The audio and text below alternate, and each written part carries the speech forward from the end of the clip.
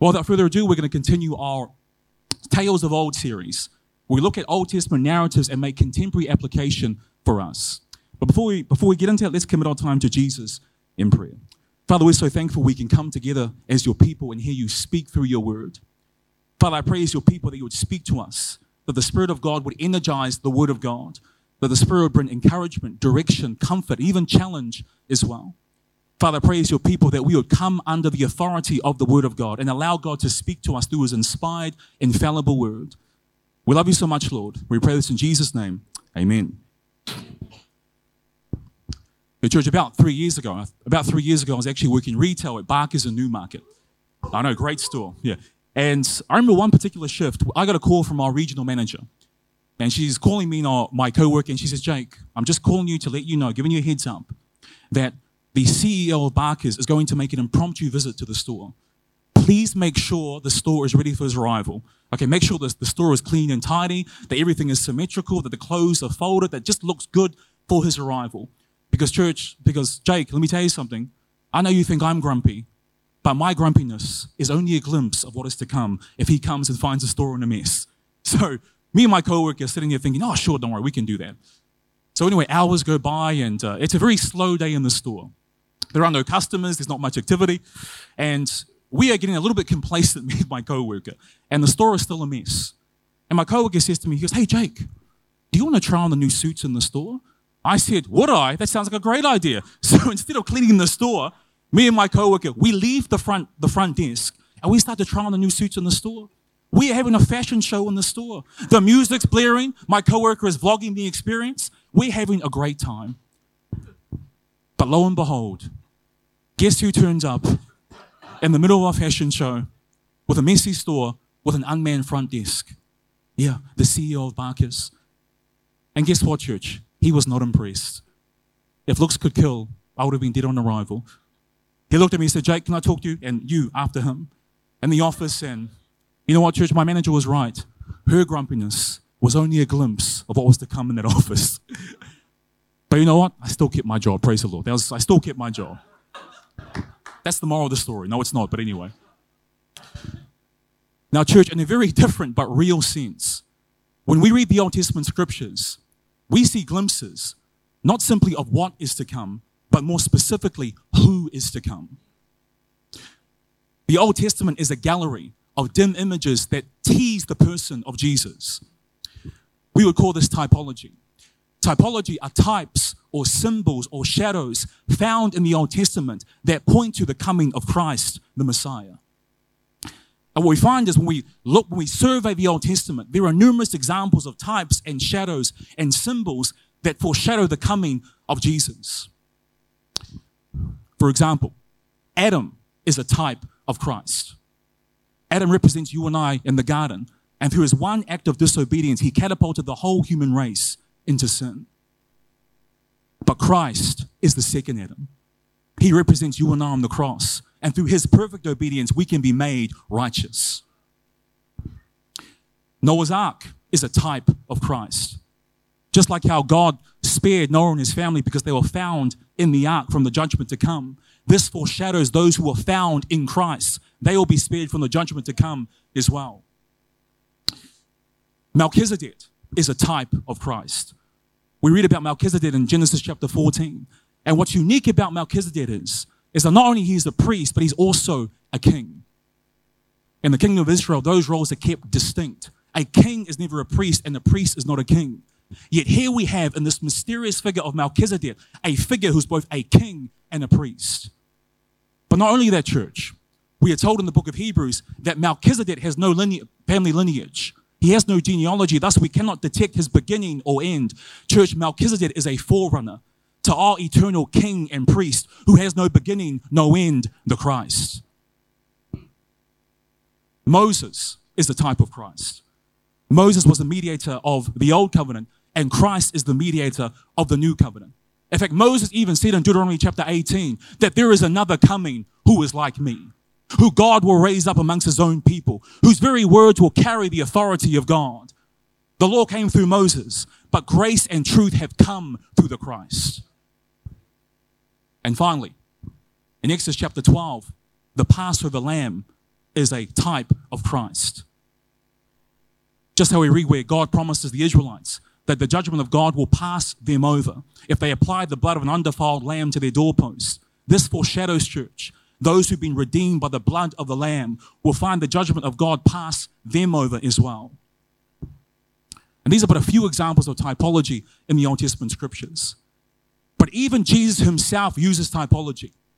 In Matthew 16, Jesus says this. He says, this wicked generation asks for a sign, but only the sign of Jonah will be given. Just as Jonah spent 3 days and 3 nights in the belly of a whale, so too shall the Son of Man spend 3 days in the earth.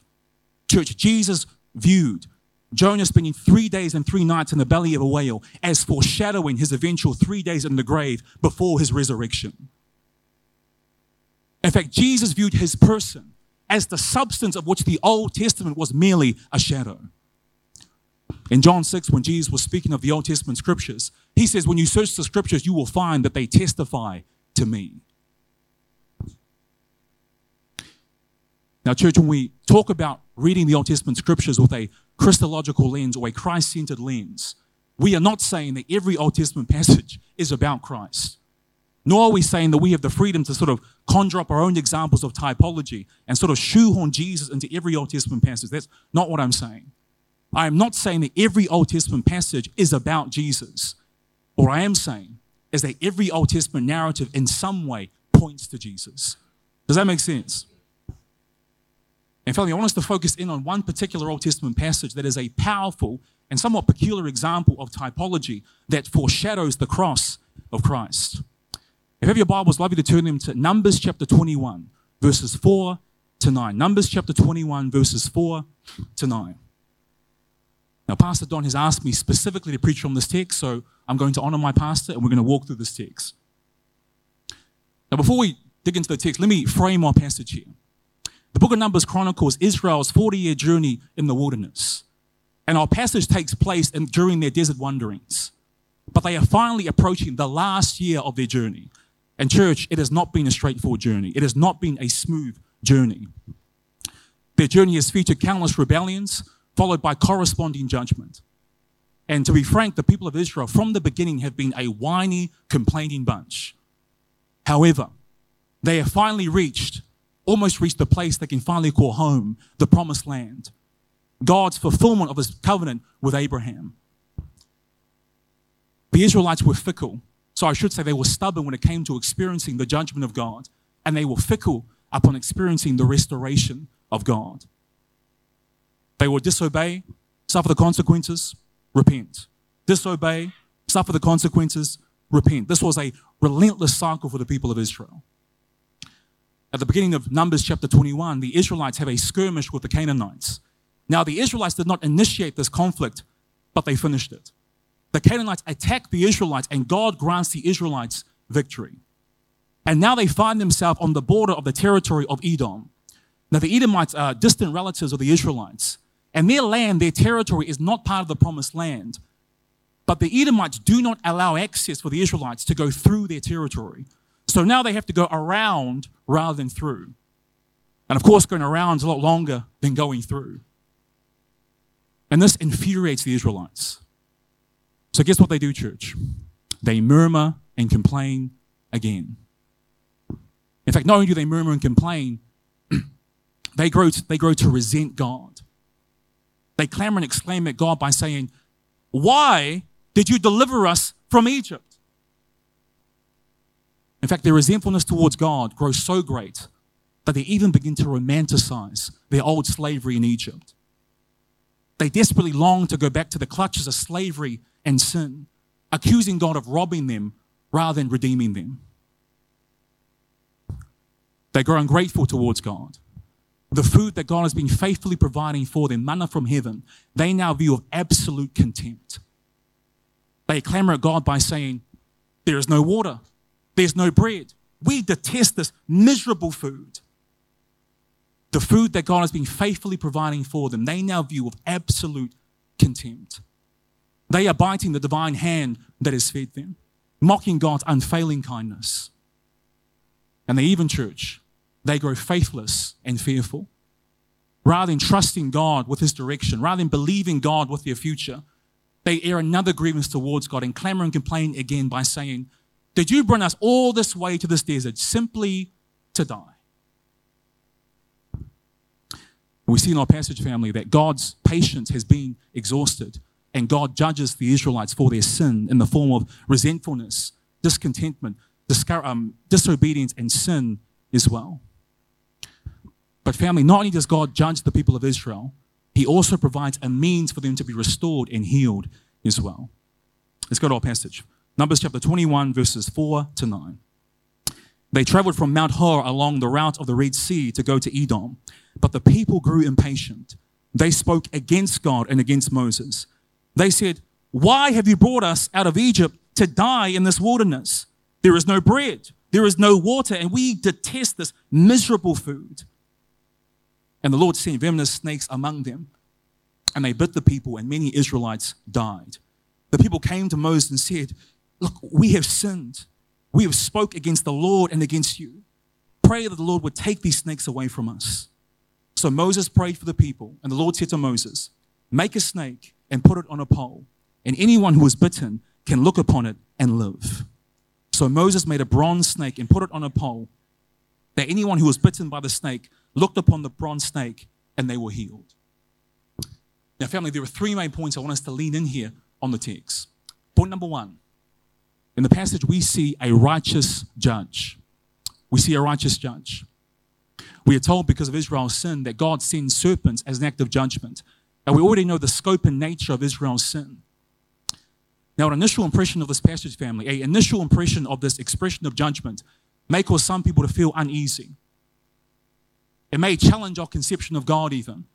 In fact, many of us will maybe feel tempted to skim over this portion of Scripture because we cannot reconcile who we believe God to be with this expression of judgment. We live in a culture that undoubtedly would find this expression of judgment offensive because God does not conform to the expectations of justice and fairness of our culture. But church, if I could speak frankly here, family, perhaps the reason that some of us may find this expression of judgment challenging, perhaps the reason we may find this even disturbing is because many of us, even low-key, we actually want to domesticate God. We want a God who's comfortable. We want a God who's cozy. We want a God who only does things that we approve of. We want a God who conforms to our expectations of goodness and fairness and justice. But church, let me remind you, family, the reason we are alive today, the reason we've been redeemed and saved and purchased by the blood of the Lamb, the reason God has a hope and a future for all of us is not because God treated you fairly. It's because God chose to treat you graciously. Family, a domesticated, comfy God, without the freedom to save and judge whom he pleases, never would have delivered the Israelites from the Egyptians. A domesticated, comfy God never would have taken your mess of a life and turned it into something beautiful. Because guess what, church? It would have been fair for God to say, man, clean up your own mess. Reap what you sow. A domesticated, comfy God never would have redeemed a proud sinner like me, because it would have been fair for God to say, man, let him die in his pride. A domesticated, comfy God never would have left the 99 to pursue you. A domesticated, comfy God never would have chased you down, because it would have been fair for God to say, man, let that person go their own way. Let them remain lost in their own way. Family, the reason we are here today, the reason we've been saved and redeemed by Christ is not because we deserved it and God treated us fairly. It's because in spite of us being thoroughly undeserving, God chose to lavish us with his undeserved, unmerited grace. Amen.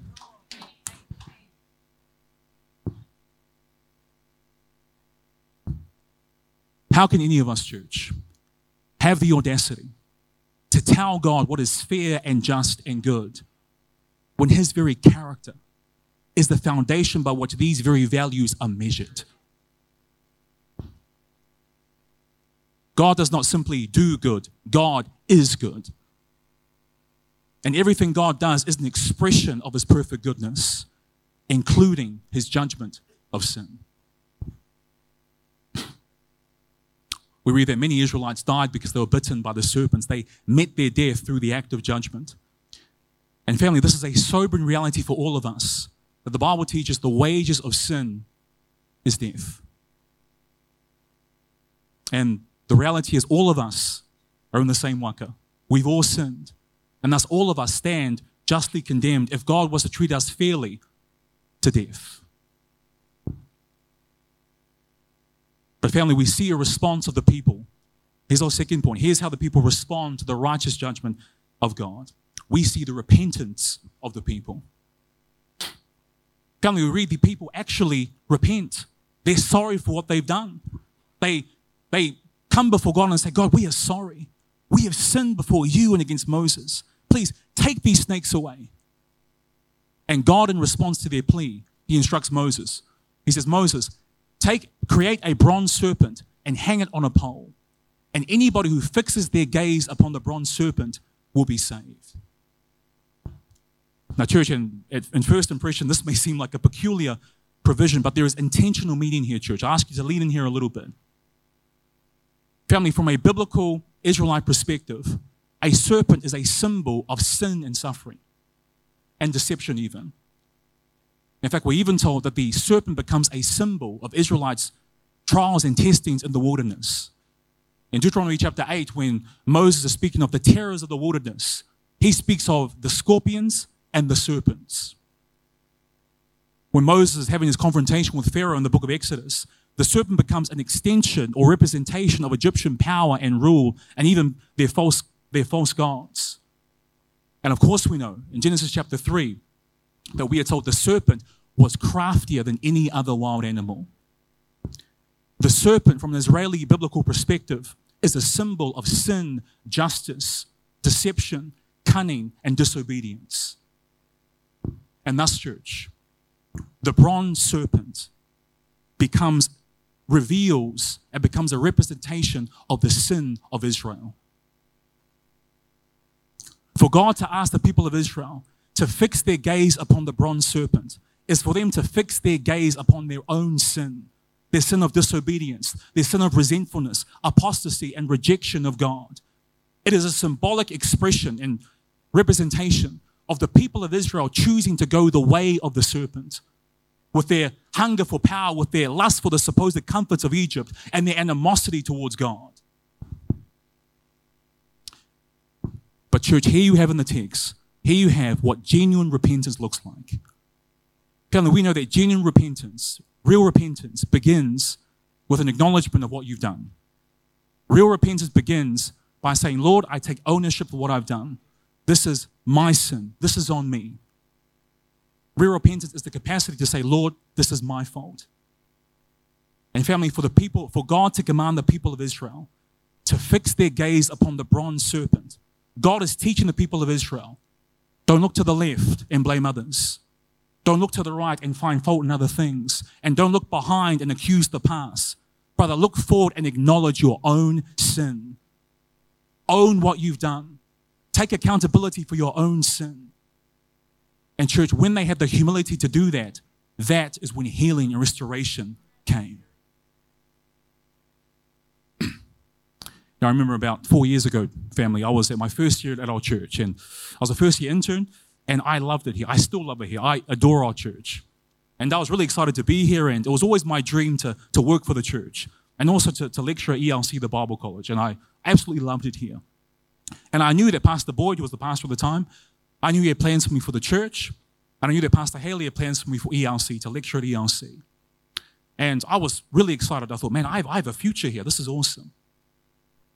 And so I thought, man, I get to preach here as well. I'm the only non-staff member who gets to share the platform with the likes of Pastor Kalen, Pastor Haley, Pastor Boyd. I mean, how many of you know church? That's not bad company. There's some great leaders there. And because of that, church, I'll be honest, I low-key began to feel a little bit special. A little bit, I was feeling myself a little bit because, man, I get to do all these great things at church. I'm a first-year intern. Wow. The Spirit of God is moving. Wow. But to cut a long story short, church, family, I was a terrible student. Terrible student.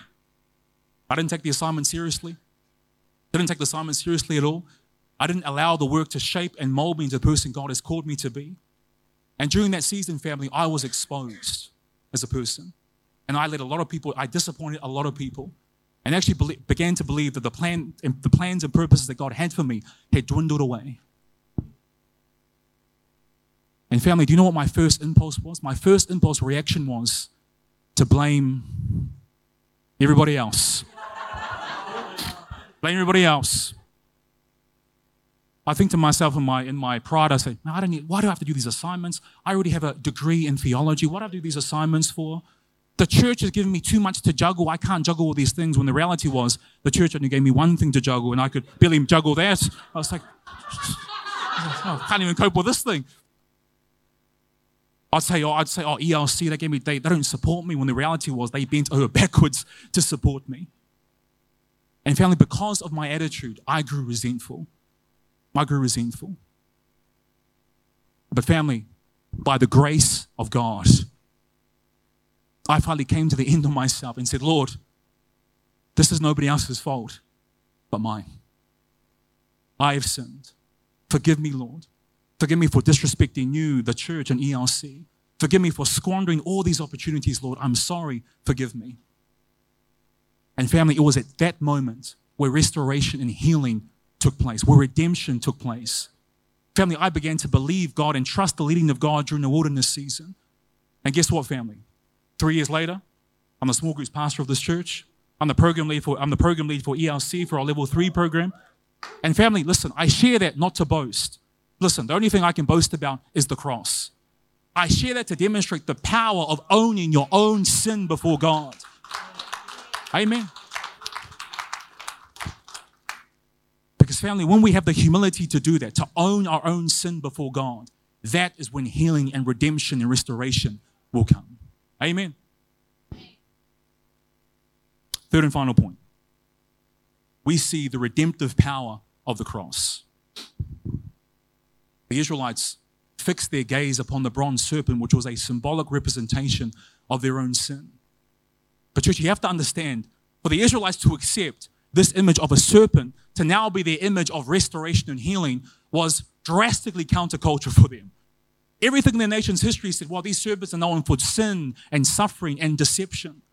It defied their conventional wisdom that this symbol, this serpent, that is a symbol of defilement and impurity, is now meant to be a symbol of our liberation and freedom. This serpent, that is a symbolic representation of Israel's power and oppression and slavery, is now meant to be a symbol of our freedom and healing.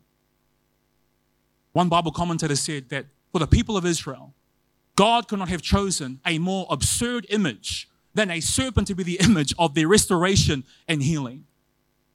From a natural perspective, family, God is drastically contradicting cultural expectations. He is fundamentally defying conventional wisdom. He is doing from what man's perspective may seem absurd and foolish. But in the wisdom of God, this is the means he uses to heal and restore his people.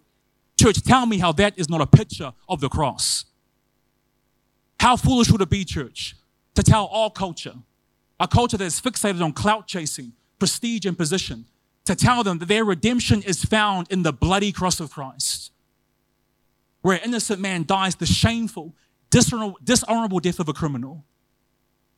How absurd would it be, church, to tell our culture that wants to define and redefine truth for themselves, lost in their own wisdom and ambition and sophistication, that the only truth that will save them is that old, rugged, simple cross. How foolish would our culture see a cross, family, that says there is no room for diversity and plurality. The only message that will save you is Christ and him crucified. Church, the culture may see the cross as absurd and foolish. But family, let me remind you of the words of 1 Corinthians chapter 8 when it says, the message of the cross is foolishness to those who are perishing. But to us being saved, it is the power of God.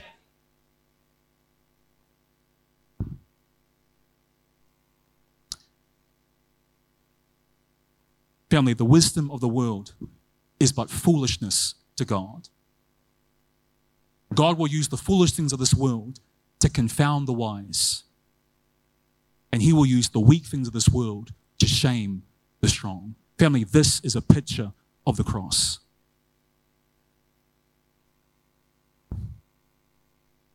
When Israel fixed their gaze upon the bronze serpent, they saw their own sin. And family, as the people of God, when we fix our gaze upon the cross of Christ, we see the sin bearer, the one who bore our sin, the one who bore the weight of our sin, the one who died in our place to pay the penalty that we couldn't pay. The one who knew no sin became sin for us so that we might become the righteousness of God in him. Now, family, finally, here we're going to see what Jesus said about our passage. This is the typology reference in John chapter 3, verse 14. Jesus says this, "And as Moses lifted up the serpent in the wilderness, even so will the Son of Man be lifted up."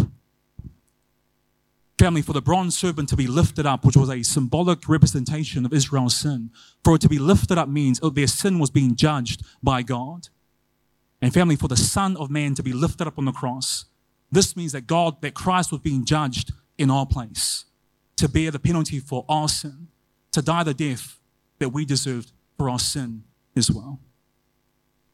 Again, the one who knew no sin became sin for us, so that we might become the righteousness of God in him.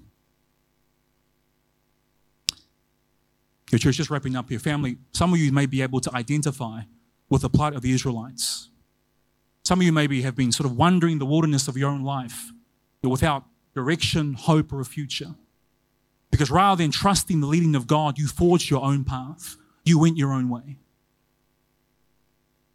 Perhaps you even think it's too late to venture back now, that the promises of God are nothing but a fleeting fantasy. Perhaps, church, you've been bitten by the serpents of your own decisions.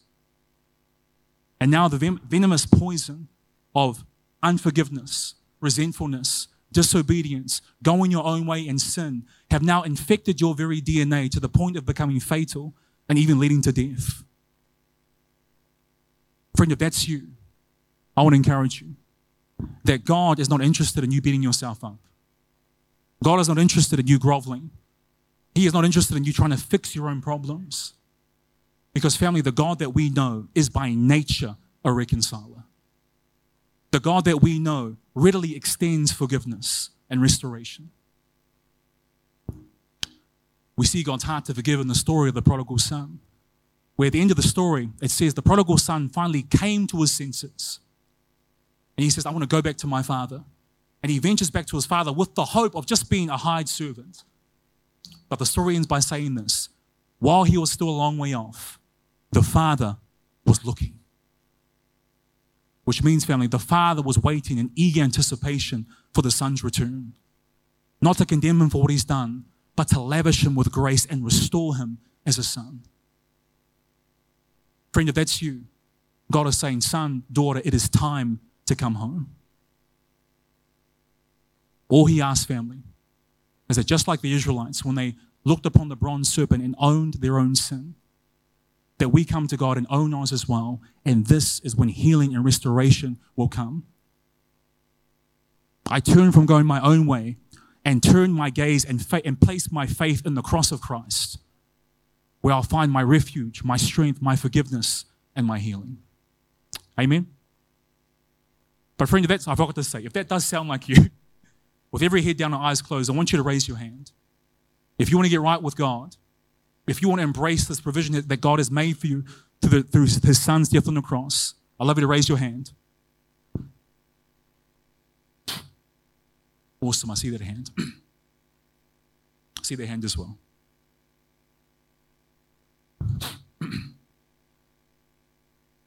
Awesome. Well, church, I'd ask you to pray this prayer after me. Dear Jesus, I know that I'm a sinner in need of your forgiveness. Lord, forgive me. I embrace the cross of Christ. I now turn to you and submit to you as my Lord. In Jesus' name, amen. Thank you, church.